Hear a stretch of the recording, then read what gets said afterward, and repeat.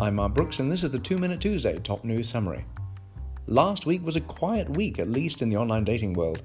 Definitely not quiet here in Malta. It was a full week of dramatic events, protests and resignations, namely the Prime Minister's. But back to online dating. Chinese live streaming company Momo has announced third quarter financial results. Their revenue increased by 22% year over year to $623 million. And yes, I did say quarterly revenue. Live video revenue is up 18% year over year to $458 million.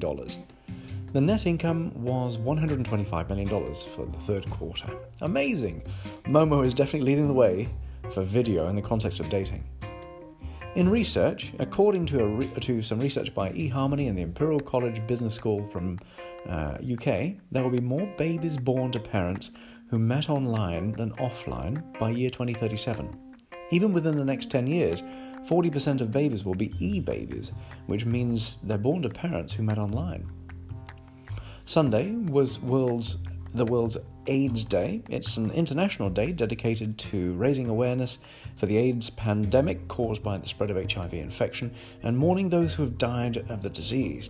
Dating app Happn is donating 5% of its proceeds from that day to red.org, which helps fund HIV programs in Africa. This week, a new precedent in dating industry events is occurring in Berlin. Idea Summit will happen on Wednesday and has 24 executive presenters and no attendees. This gathering is a little different from other industry events because it's designed to be small and private, and there's no attendees, just presenters. You can learn more at ideasummit.org. The event filled up in 24 hours after invites were sent out, and the next one should be in the New York area in March. That's all for now, folks. Thanks for listening. Don't forget to subscribe to opw.news for the daily news updates. Need some help? Cortland Brooks is a team of 29 former dating industry professionals.